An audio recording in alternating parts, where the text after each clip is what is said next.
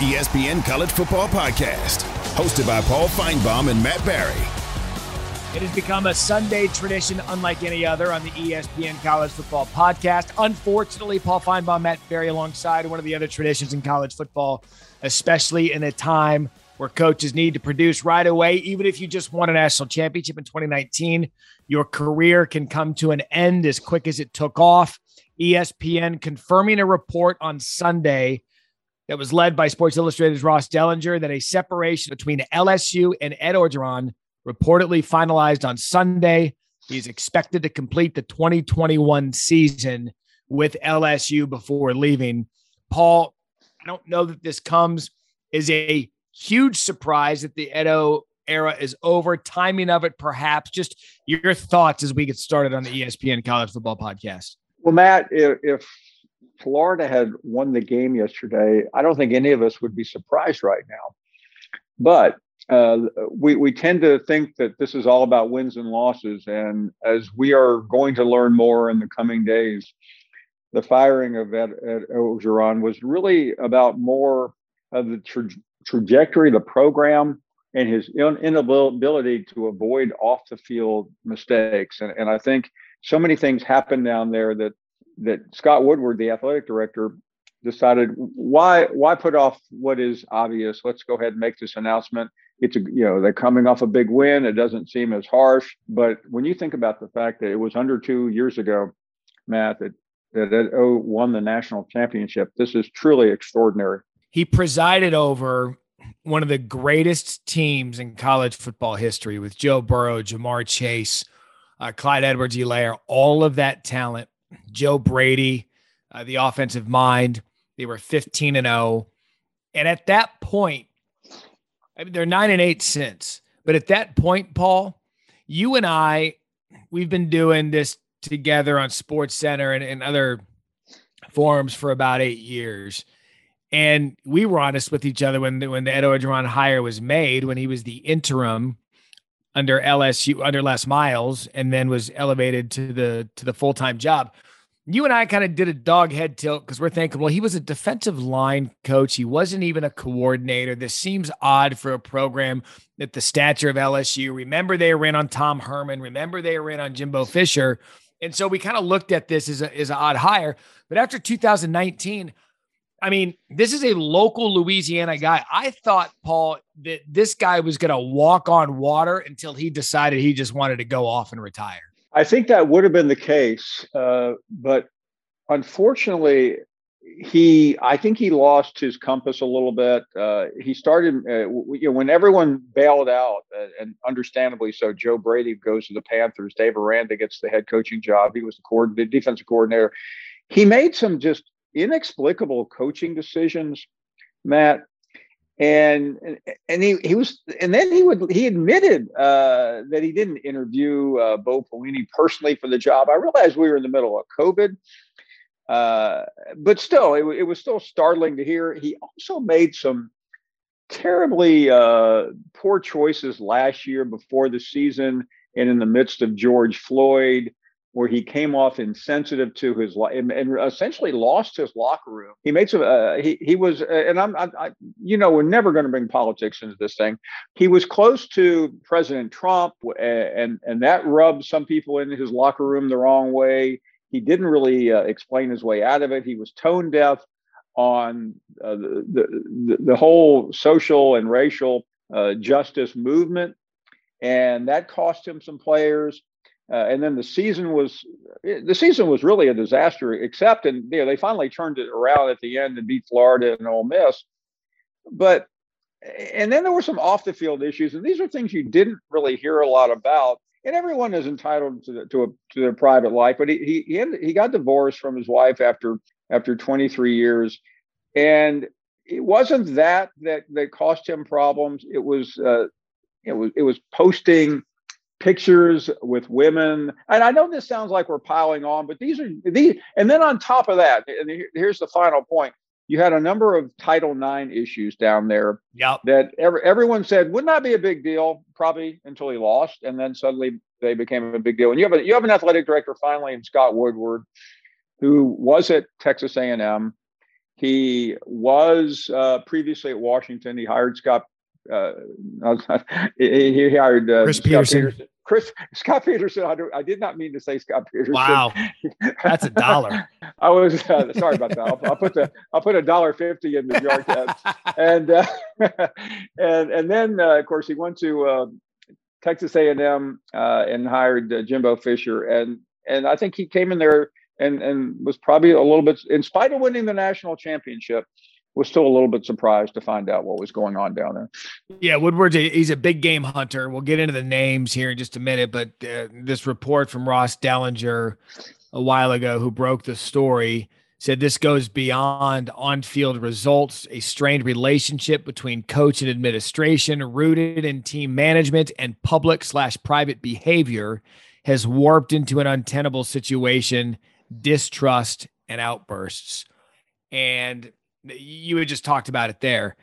When you get to a point, one of the most insecure things for a head coach at any sport, but most notably football, when you get a new athletic director and you are not the coach hired by the athletic director, who then comes in and sees things through his prism, sees things the way he wants his athletic teams run, and he basically inherits you. Take that tenfold with Woodward, who, like I said, is a big game hunter.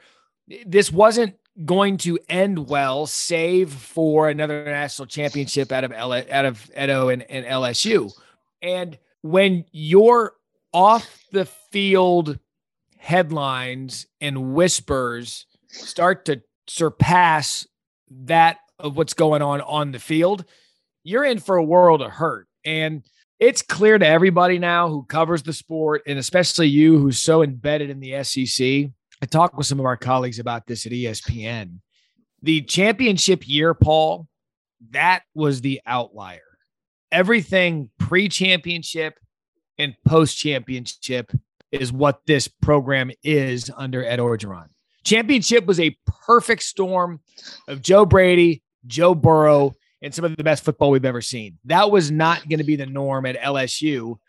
And that, along with the off the field stuff, is why they made this move now.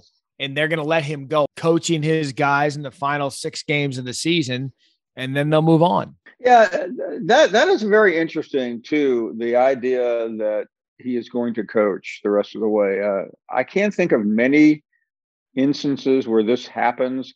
I think because of who he is, and he is beloved. I mean, don't misunderstand all the things we've already said. The people down there love him very much. And I think Scott Woodward, is trying to lessen the blow on this, saying we're done. I think it's very interesting, Matt, that the early reports that are coming out are indicating all the problems. What that tells me is that Scott Woodward managed this very well. He didn't really care what happened in the football game against Florida, that he was getting rid of Ed today. And, he may have decided to keep him longer because of that win. I have no earthly idea, but the narrative has already been written, and it's the conversation we're having. Now, the one question I do have to bring up, if Coach O was undefeated right now, would this be going on? And I've watched too much college football to believe that anything trumps winning in this sport. Well, the answer to that is no. If they were undefeated and they were getting ready to embark in the second half of their season and get ready for the stretch of their schedule that would define whether they were going to the SEC championship or the college football playoff, the answer is no. He'd be finding a way to dismiss all the off the field stuff, and they'd be winning football games. One of the players that I keep thinking about in all of this, remember the absolute shine that was on Derek Stingley Jr. in his true freshman season, and how this kid, they were going to just build the program around him. I don't know that we've seen him since. Like, he's played, but this guy he's going to be a first round NFL draft pick. But he was one of those players that seemed to me, with the Jamar Chases and the Jeffersons and all of this talent, Stingley being a freshman on that championship team, Paul, he was the one player that I ID'd that said, that's the kid for Coach Orgeron that is going to keep him elevated to an Alabama point that could keep him year in and year out with Nick Saban at Alabama, because that's the kind of talent you can get at LSU. That just never happened. And LSU is a program. Nick Saban 1, Les Miles 2, and Ed Orgeron 3. They've won 3 national championships in the modern era, the last 25 years, with 3 different head coaches that have gone about it 3 completely different ways. One of them just happens to be one of the greatest of all time, if not the greatest of all time. The other 2 are punchlines. How is LSU at the point now where they need to get this hire right? This hire needs to be someone that can get them near the top of the SEC West every year. Because, Paul, it's that kind of job, it's that kind of talent, and it's that kind of program. No, you're right. And the idea, and you cannot say this at many places, that the last 3 coaches at LSU have all won national championships. I mean, can you say that anywhere else? No. And that's the kind of place that it is. And so this era for him, I would love to get him in a bar with a couple of cocktails. I would love to get his thoughts on all of this in a way of, are you satisfied? Are you hurt? Are you bitter? Or did you do what you set out to do, which was bring a national championship to your home state, LSU Tigers? Matt, I heard something when I was up in Kentucky a week or 2 ago when LSU was there talking to some LSU muckety mucks, and they were foreseeing this, but they also said this, and this is why I think Ed Orgeron would answer in the bar to you over a couple of cocktails that he was okay with it. I think this is not going to be your classic firing where you throw the guy out with the trash. I think they understand that he still has a place in the hearts of many people down there, and they'll figure out a way to separate what the media is going to say about this and portray him as the guy who won the championship, which is not the case for Les Miles. I mean, they were happy to see him go. I don't think the state of Louisiana is happy to see Ed O go today.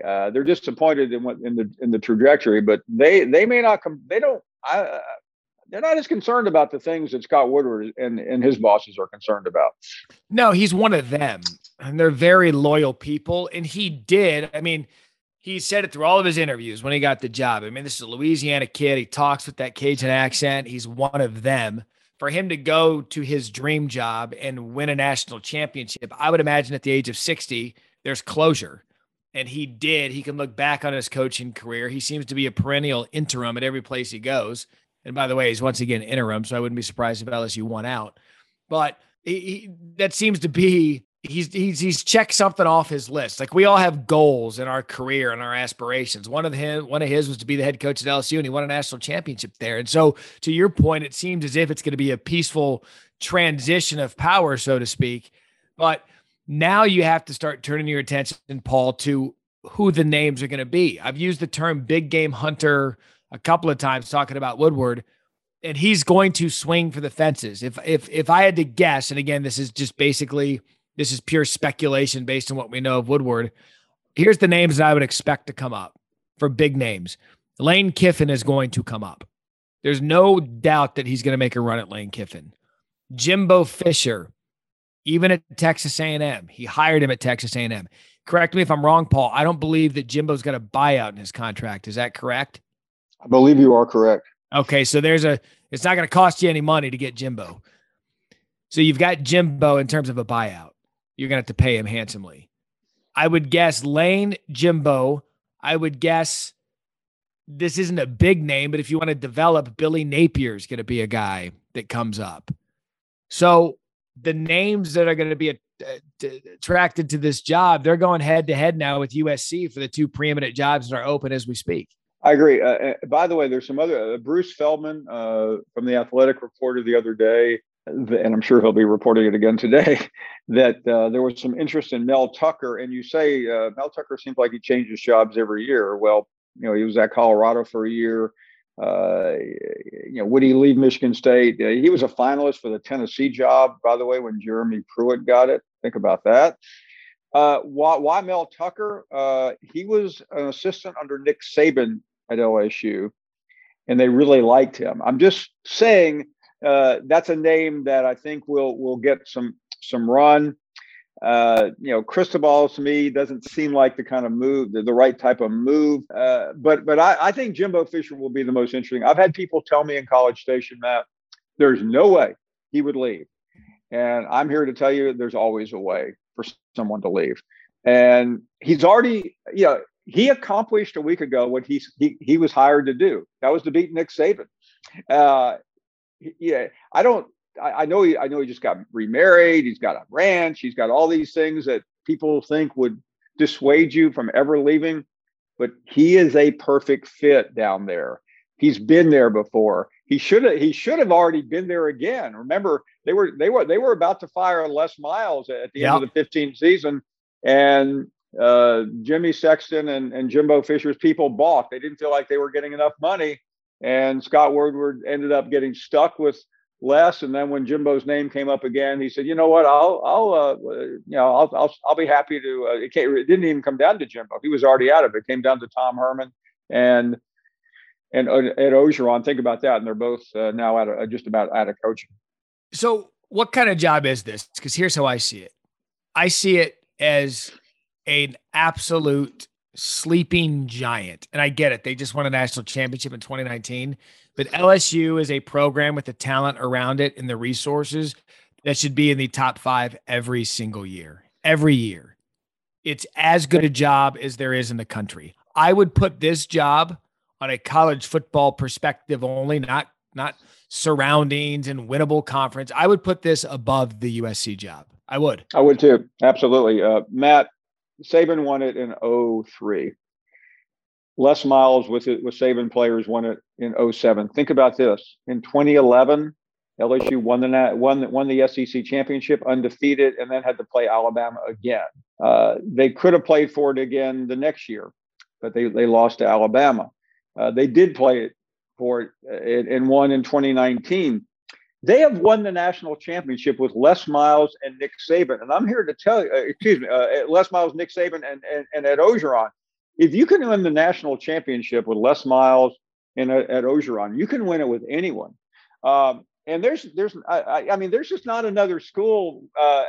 Only Florida has seen coaches win the national championship within a reasonable proximity of each other. Sure. Ohio State, of course, with Tressel at one point, but it took a while. Then Urban did it. But the idea that 3 straight coaches and it is the only college game in that state.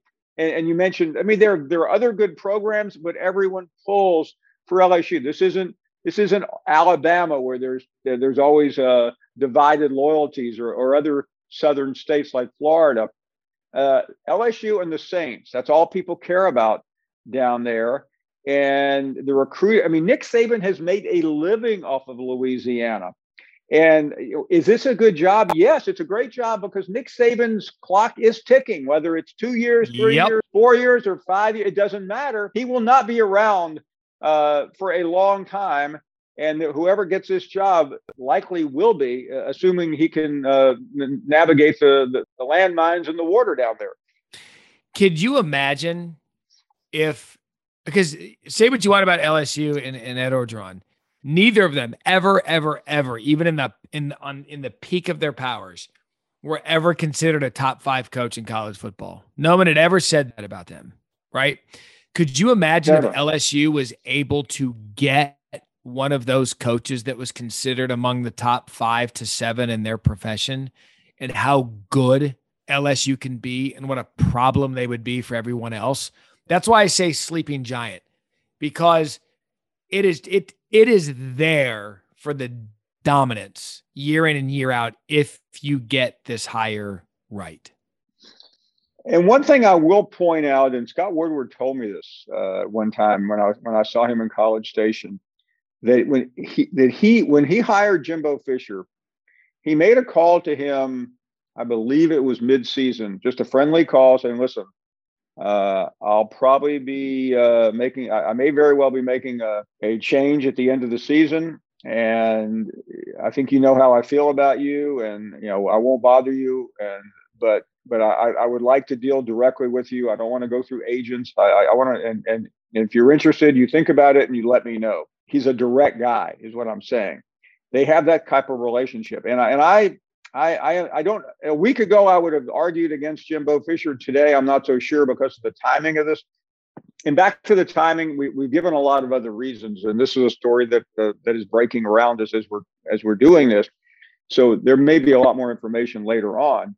However, I think the win by Florida, the win over Florida by LSU, told Scott Woodward, let's not roll the dice here. Let's not give Ed Orgeron a chance to maybe go to Oxford Saturday and win that game, and then have a bye week before Alabama, and who knows what could happen. So I think he used the timing. It's a nicer departure today on this Sunday as opposed to firing him after a loss. And secondly, I feel pretty comfortable and confident that somebody in that athletic department made sure that people knew the real reason why he was being fired. And that's why you're seeing the story of off the field behavior, the poor decisions, and the erosion of his success down there.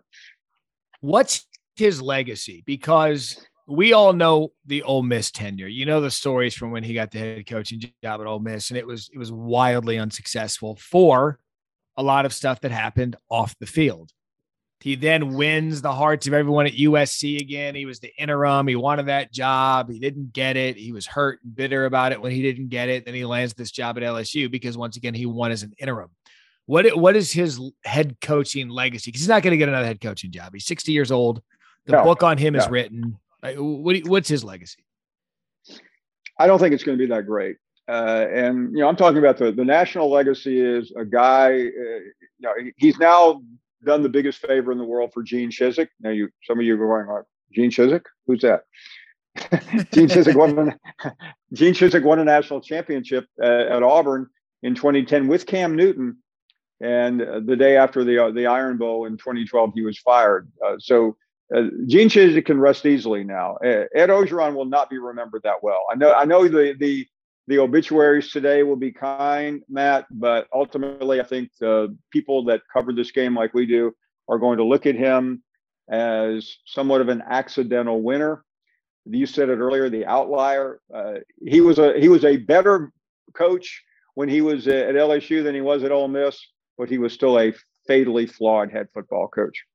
And now, we had touched on this, throughout the first couple of months of the season, that there have been, it's died down quite a bit since the shock and awe of the Clay Helton decision was over. Now it's going to happen again. You mentioned Mel Tucker. I think the first coach that people are going to go to is Jimbo Fisher. He's going to have to deal with the questions. I still believe Lane Kiffin's going to have to deal with the questions.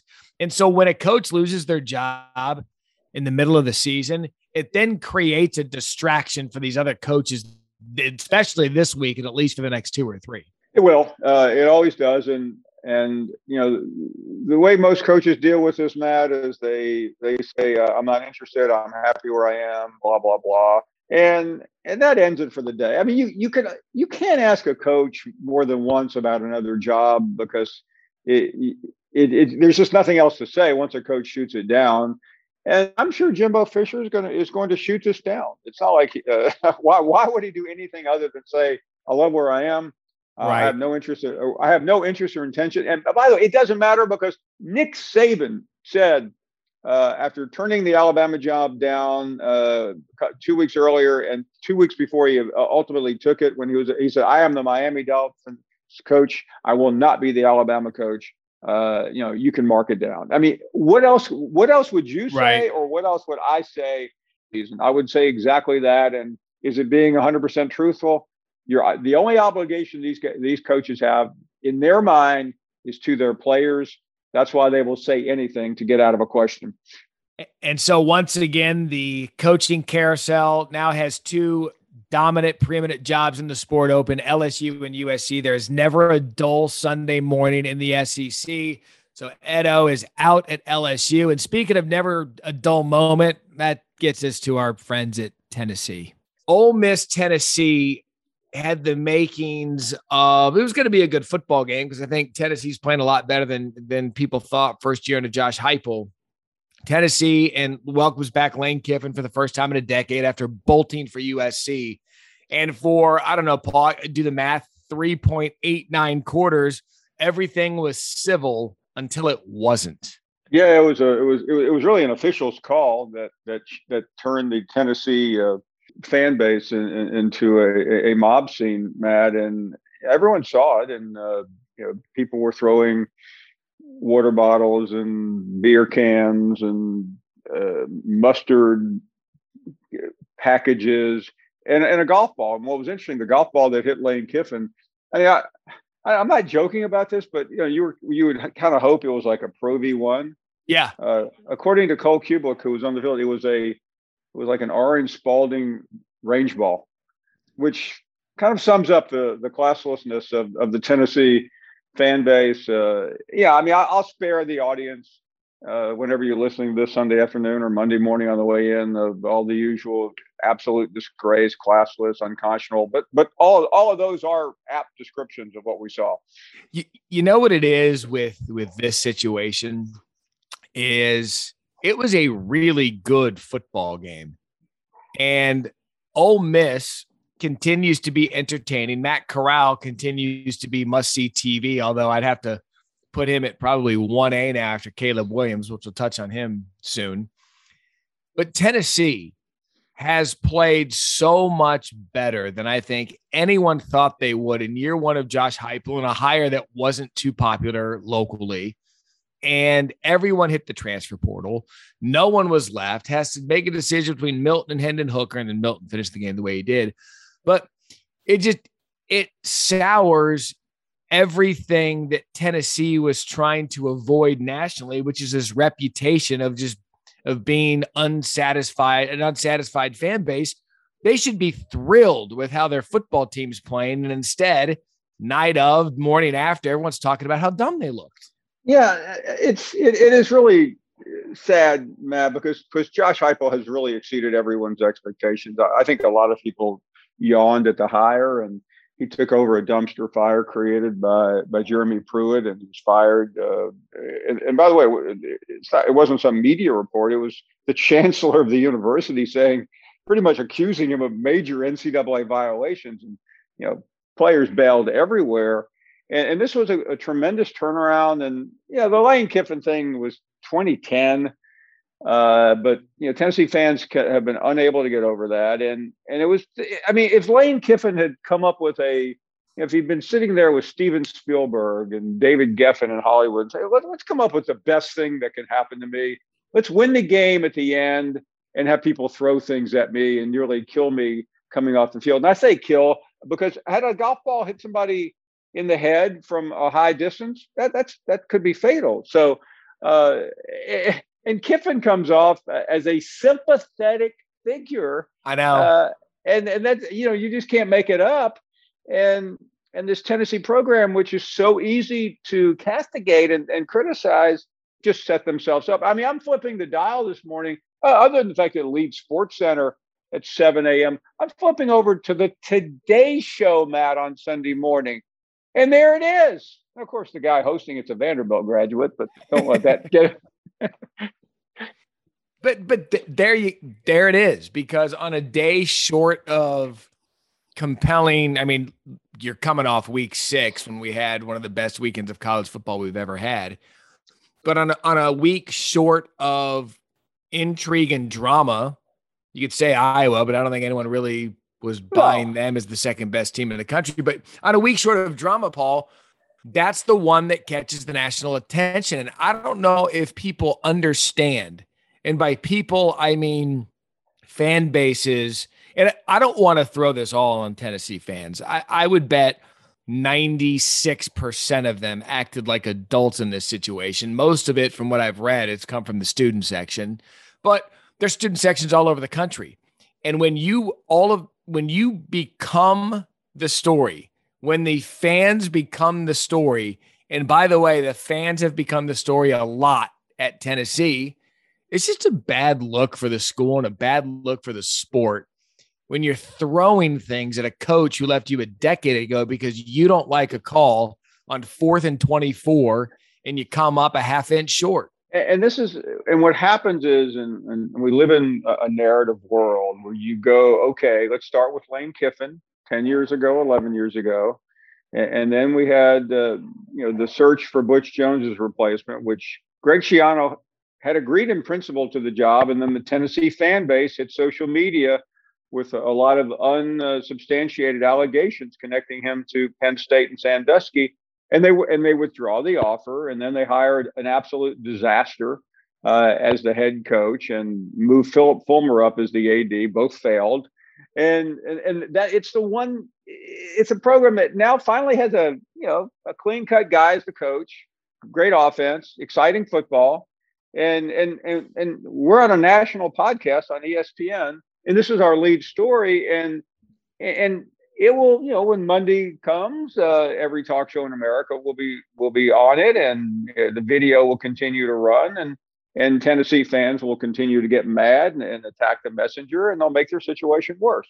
The great Forrest Gump would say that's all we're going to say about that, because I think everybody understands how embarrassing of a look it is for Josh Heupel, who I think is doing a remarkable job. I was sitting with Joey and Jesse on Saturday when they kept going back and forth. I looked at them. I said, hey, this might be an unpopular opinion, and feel free to come at me as hard as you want.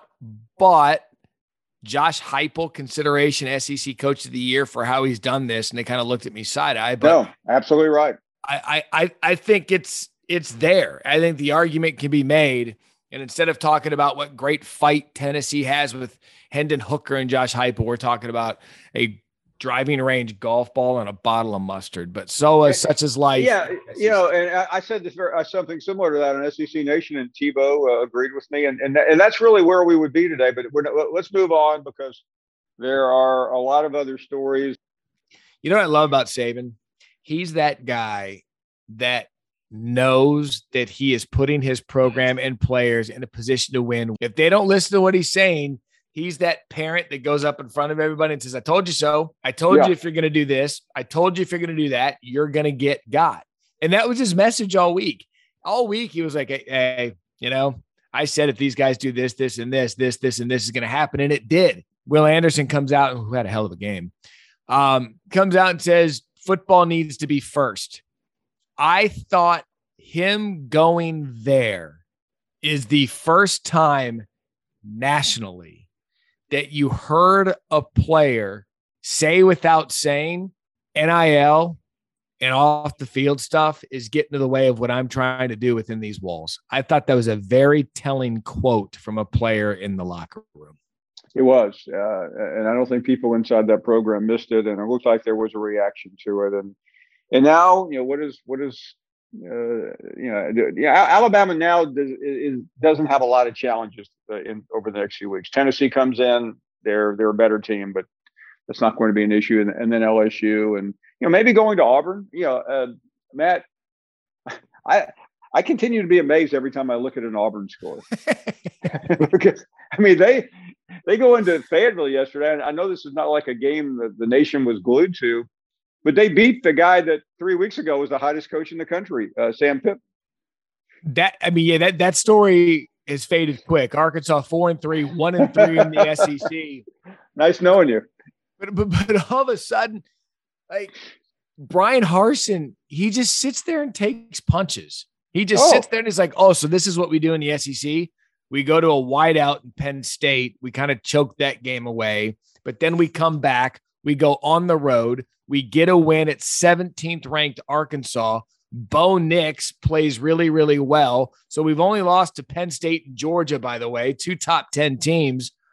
And they really are something else, because Tank Bigsby is one of the better running backs in the country. And when good Bo shows up, I know it's a thing, good Bo and bad Bo, they're really, they're fun to watch. That's a fun team. They're 5-2 now. They have, you have to be an SEC wonk to understand this, but they have road wins at Baton Rouge and Fayetteville for a program that, if you had told me 8-4 before the season, I would have had you committed. Now they have the bye week. You could probably still have me committed. They have the bye week. Then they have Ole Miss Halloween weekend. And then we're really going to know who they are. Ole Miss at Texas A&M, who swatted away any talk of the letdown in Columbia, 11 a.m. kickoff. All of a sudden, Zach Calzada's Johnny Manziel. Look, I get accused from folks on our Sunday morning edition of the podcast that we go really heavy SEC, and we do to start off with because you were on an SEC campus for SEC Nation. It's fun to start, but wrapping up the coverage of the SEC before we move on. A&M, I thought, made a statement because people thought it was a test case for a letdown. They did not. Auburn made the statement, as you said. Alabama bounces back. Ole Miss gets the win, and Georgia. Come on, they're just better. And I'm coming to this side, Paul, and I never thought it would do this. I think Stetson Bennett could win a national championship as the quarterback of Georgia. Yeah, no, even though most of our panel yesterday, two quarterbacks, I think Tebow and Jordan Rogers disagreed with you. I was on their side yesterday. Today, I'm not. I mean, that was just pedestrian. I mean, they were up by 24 points and, gave up a late score, backdoor cover, and everyone's, big deal. Great. Okay. They just beat the number 11 team in the country at home. They dominated them. And, we're now looking at Georgia like we used to look at that team in Tuscaloosa. How did they give up that late touchdown to only make it a 17-point win? Yeah. Yeah, and that's what it was. And Mark Stoops coached for the backdoor cover. Either you were on the right side of that in Vegas or the wrong side of that in Vegas. But Kirby Smart, the man who's got 5 stars, walk out his program annually with Justin Fields, Jacob Eason. He has 1 transfer in from USC. The fact that Stetson Bennett could be his guy would be a remarkable story based on some of the talent he's had there at quarterback. So we say goodbye to the SEC. We say hello to another quarterback conversation. And Oklahoma, I said it on College Football Final. I said it throughout the day. They look different now. They look scary. And Caleb Williams is one of those players where I was excited every time TCU scored because Caleb Williams came back on the field. This kid has Oklahoma in a position to be feared. Yeah, I know it probably won't happen, but I'll just pose this question anyway, Matt. Has any team, has any team ever had a quarterback who was the preseason favorite to win the Heisman, only to see another quarterback on the roster win the Heisman? Because, he is. You're serious. Yeah. I am serious. He is now. He's changing the dynamics of that program where suddenly you don't say, "Well, I can't believe why do you have Oklahoma in your top 4?" Well, you better have them in your top 4 right now. Have you ever seen a player with that kind of ability? Here's what makes him so remarkable. And I believe I have his biography correct. If I'm not mistaken, he sat out last year in high school because of COVID. Yes, so he doesn't play last year. He's the highest rated recruit in the country, goes and shows up at Norman, year off from football, hangs out, has the projected number 1 overall pick or first quarterback taken, certainly Heisman Trophy favorite. Dude paints his nails, just kind of does his own thing, runs into this game for Oklahoma, and has them the morning after thinking, wow, could this kid get into the Heisman Trophy race? Is he going to send Spencer Rattler to the transfer portal? And is Oklahoma now the team we thought they were? It's really an incredible story, as my autoplay on ESPN.com continues to kill me. My apologies to the people. You can't. I would put them. I was feeling sour about Oklahoma since this kid's been there. I'd put them at number 2 in the country. Yeah, and as for people that ask about the Heisman race, there really isn't a Heisman race right now. There are good candidates. Matt Corral, who is going to need his team to keep winning. Bryce Young doesn't really feel like he feels like maybe a finalist, but he doesn't feel like somebody who's going to win. You can play the defensive game at Georgia. You can go a lot of places if you want, but you probably can't go to Robinson anymore at Texas now that program has, even though it's not his fault, you just can't go there. And so I think it's legitimate to talk about that. And he's got big games ahead. He's got some really big games ahead with Bedlam and a few others. And so, yeah, I think it's a fair conversation. I'll pose this to you because I posted to Jesse and Joey on Saturday. There's a couple of teams out there that are undefeated that I'm not sure if they walked into a DMV, people would be able to ID them because we just don't know who they are. Program 1, Oklahoma State. They go and come back from a double-digit deficit to beat Texas. Texas blows a double-digit lead in consecutive games for the first time in 25 years. Mike Gundy plays defense. Spencer Sanders struggles, but gets it done when they need him to. Oklahoma State's 6-0, but I don't know who they are. I don't either.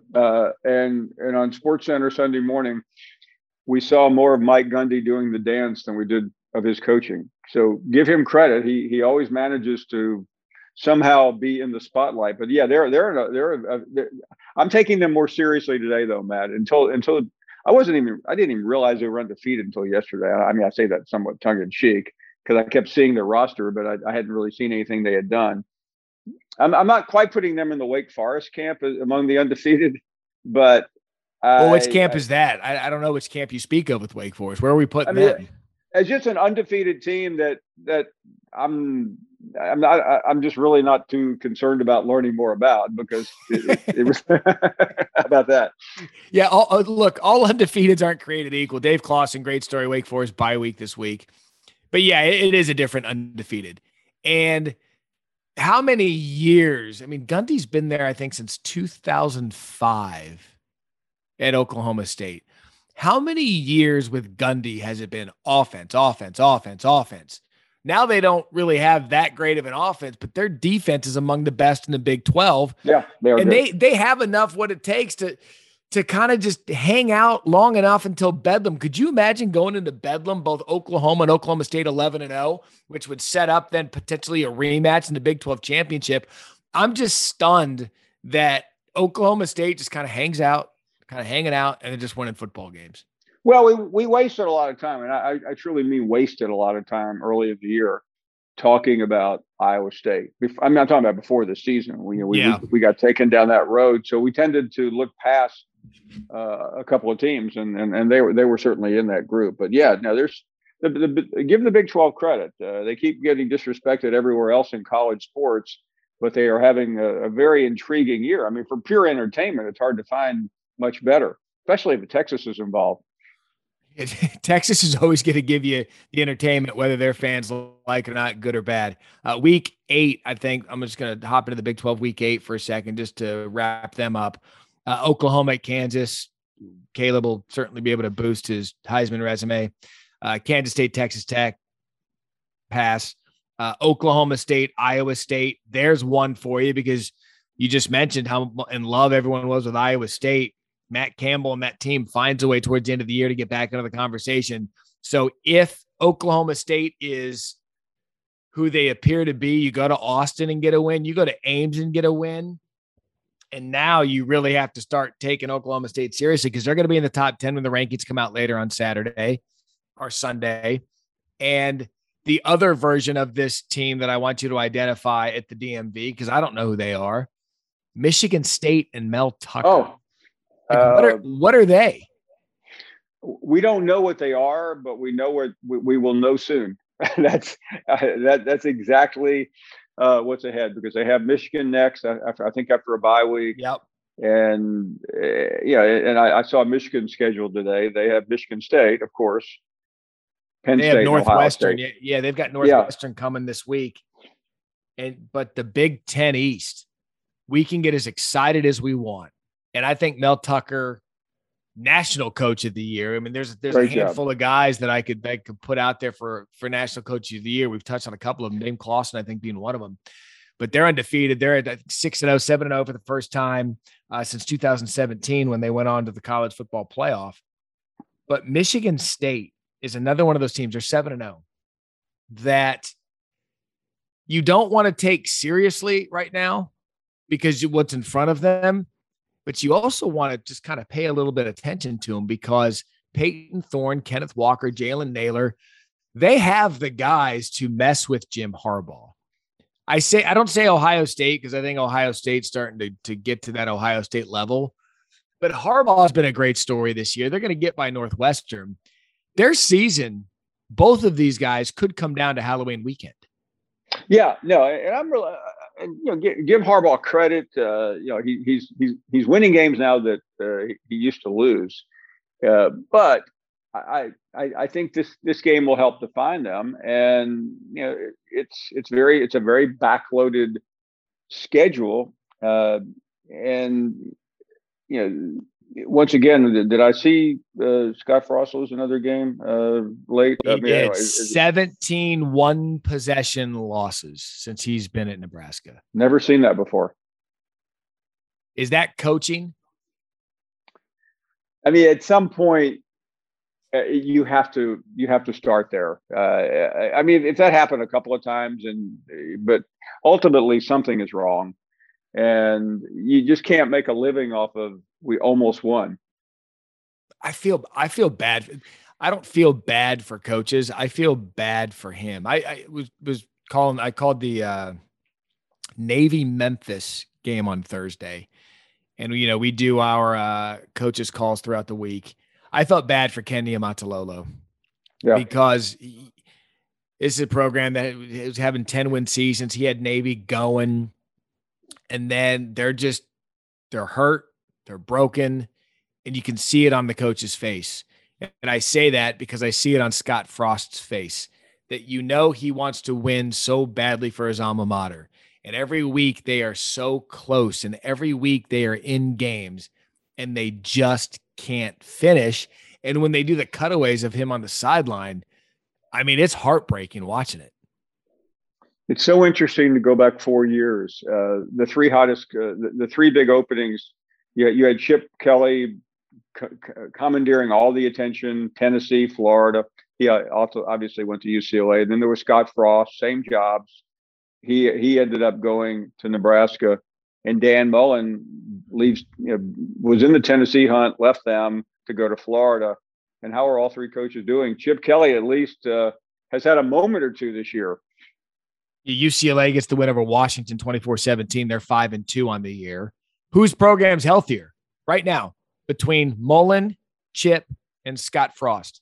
I probably like the trajectory of the Bruins over the other two because, Chip Kelly has gotten. I think he's gotten over the hump. It hasn't been perfect, but I would take him right now. I just hope. My hope is that athletic directors across the country, my hope is that they just let it cook.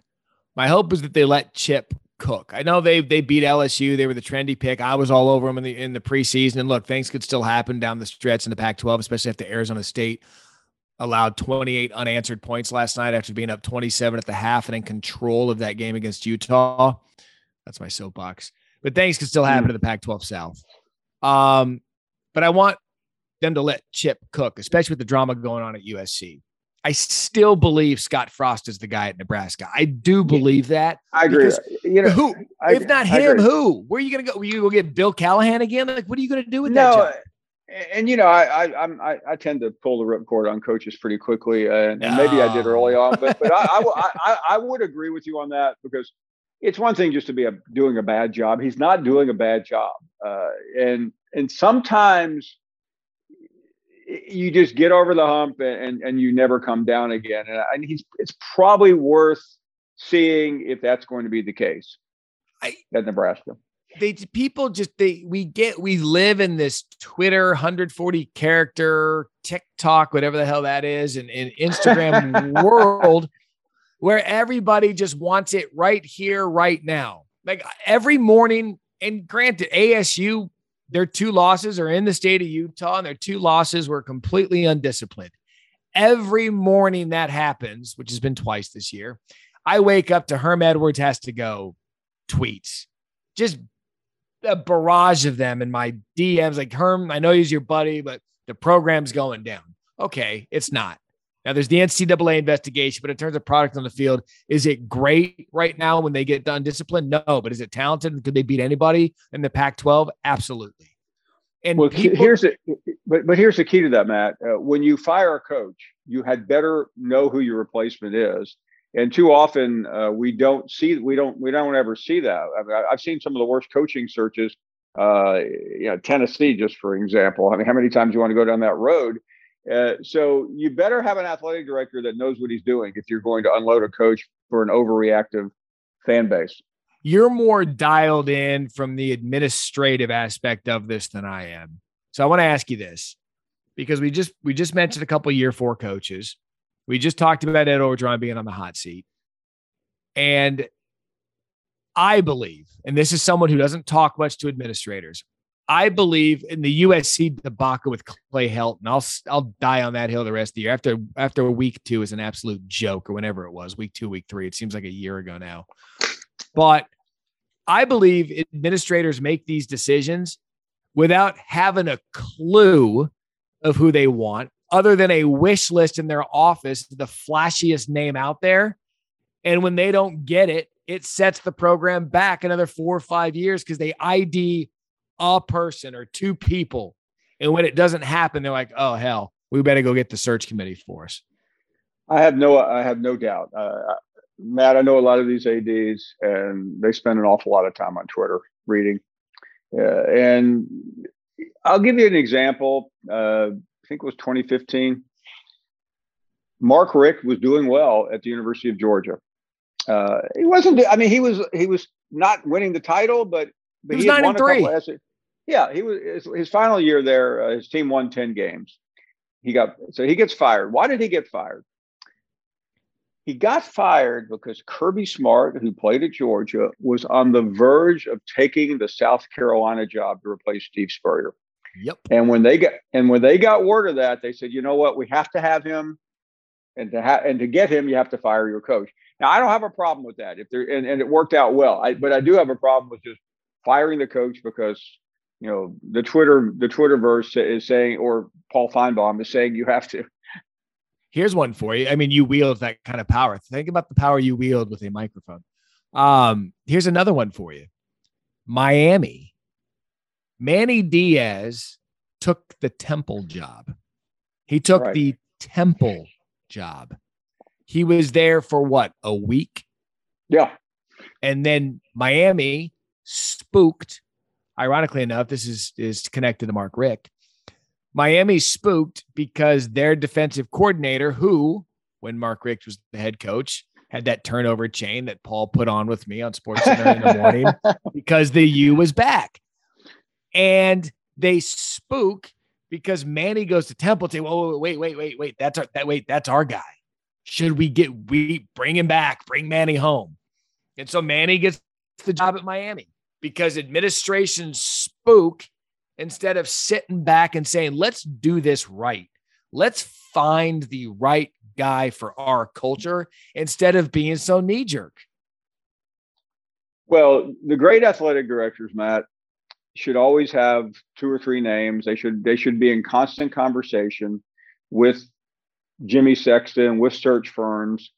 But for whatever reason, a lot of times they are literally caught off guard. And then what they do, there was a job opening last season, and there were some really interesting candidates for it. And the next thing you know, Twitter and former players are starting to demand that one person get the job, and he did. And so it's too early to tell whether that person has been successful or not, Matt. But that's usually what happens, and that's the wrong way to do it. I mean, I'm sitting on the edge of my couch. Who was that one person? Shane Beamer at South Carolina. Bingo. Because I'm very connected to the Columbia market. As you know, I spent some time in my local TV career there with Steve Spurrier. I have never seen, and I've never sat in a room with Shane Beamer, ever. I have never seen someone so beloved without head coaching experience, and jury's out. I will say there is something pure about the hope that South Carolina fans have for Shane Beamer. I love it. I think I love that he has convinced a fan base who once tolerated Lou Holtz going 0-11 or 0-12 and still sold out the stadium, that he's convinced them that we're going to be okay. So don't worry that we need Zeb Nolan in a last second touchdown to beat Vanderbilt. We're going to be okay. We're going to fight. I think it's absolutely remarkable how he's able to, but you're right. Twitter loves the guy. Matt, I was there 4 weeks ago and I could not believe it. They thought they were going to win So by the way, I know it sounded like I was being critical of the AD. I wasn't. I was just simply saying I think he had a game plan and it got blown up. And, as of this moment in the season in mid-October, it's okay. Whether, the only way is 3 years from now. Has he turned the program or not? It's a little bit, there's no way to know whether he has. He's won a couple of games. He's beat Vanderbilt at the last second. He's beat East Carolina at the last second. And somebody else, which I don't remember, and I really don't even think it matters. But the fans still love him just as much. Look, I love Ray Tanner. I was there when Ray Tanner had a dynasty on the baseball diamond, and then he went into the administration, became the athletics director. I thought, and this is completely going out of left field off of the season, I thought Hugh Freeze was going to get that job. I thought Hugh Freeze would be perfect for that job. I thought Hugh Freeze would be perfect for Tennessee. This coaching carousel. And by the way, I'm promoting another network, I said, so to speak, but The Athletic has a great feature, and Beamer is prominent in it, about what coaches do when they're moving and looking for homes, and the whole prospect of the coaching carousel and how it affects where you live. It's really fascinating because we're getting to the point of the season where week 8 next week, that coaching names are always going to be a hot topic, be it right, wrong, or indifferent. But if you're not in the college football playoff conversation, the conference championship conversation, your future is going to come up, and we're at that point. All right. We are also at the point of the podcast where we get into victory formation here on a Sunday. Give me the one thing you can either button up week 7 or forecast week 8. I want Paul Finebaum's one first down thing that you're going to be keeping an eye on until the next time we speak. Well, I'm watching two things in short term, Matt. I'm really interested in what the SEC does at Tennessee, because they fined a couple of programs $250,000 for charging out on the field after a big win. What are they going to do about Tennessee? Because I think that's going to reverberate around college football, because this will happen again, and you have to come up with a deterrent. So I'm really intrigued by that. It's a copycat world, and these students don't care about a fine they're not paying. So it will be interesting. The one thing I'll be keeping an eye on, Cincinnati, because they are going to be the number 2 ranked team in the country, because Iowa lost. Their schedule does not play out great. What I hope above all hopes, that Cincinnati keeps getting those style points. Cincinnati keeps blowing people out, because I want this to be the year where the committee says, you know what? Hell with it. Group of 5, you want in, here's your shot. So I'll be watching Cincinnati, because they've answered every challenge they've had thus far, and they need to keep doing it. And I want Cincinnati, if they get in, and I hope they do. They may not, though. I want them to be paired against Ohio State in the playoffs. Oh, don't tease me with a good story, because that would probably, here's what we would need to happen. We were trying to work through that yesterday. Georgia's going to be the one, right? If all things go the way they have been. I would assume at that point, Cincinnati would be the 4, which could likely leave you Oklahoma, Ohio State in the 2-3 game. So we need stuff to happen, but Ohio State, Cincinnati would be so regional, but it would be so good. No, and we already had Georgia, Cincinnati last year. I don't want to see that again. Look, if nothing else in this podcast, we're honest about which repeats we'd like to see and which ones we wouldn't.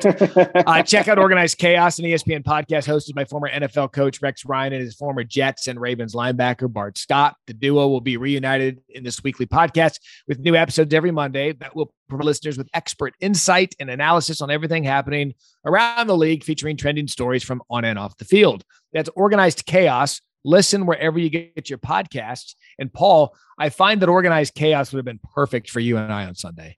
No, and by the way, we appreciate all the compliments, the criticisms. We appreciate you listening. We are not even awake when we're doing this. I mean, I'm barely awake. Poor Matt just got in from another Pac-12 after dark. So show mercy on the criminal. I was just putting on helmet stickers not too long ago, but here I am ready for you guys to talk football. Paul, always a pleasure. Look forward to talking to you next week. Thank you, Matt.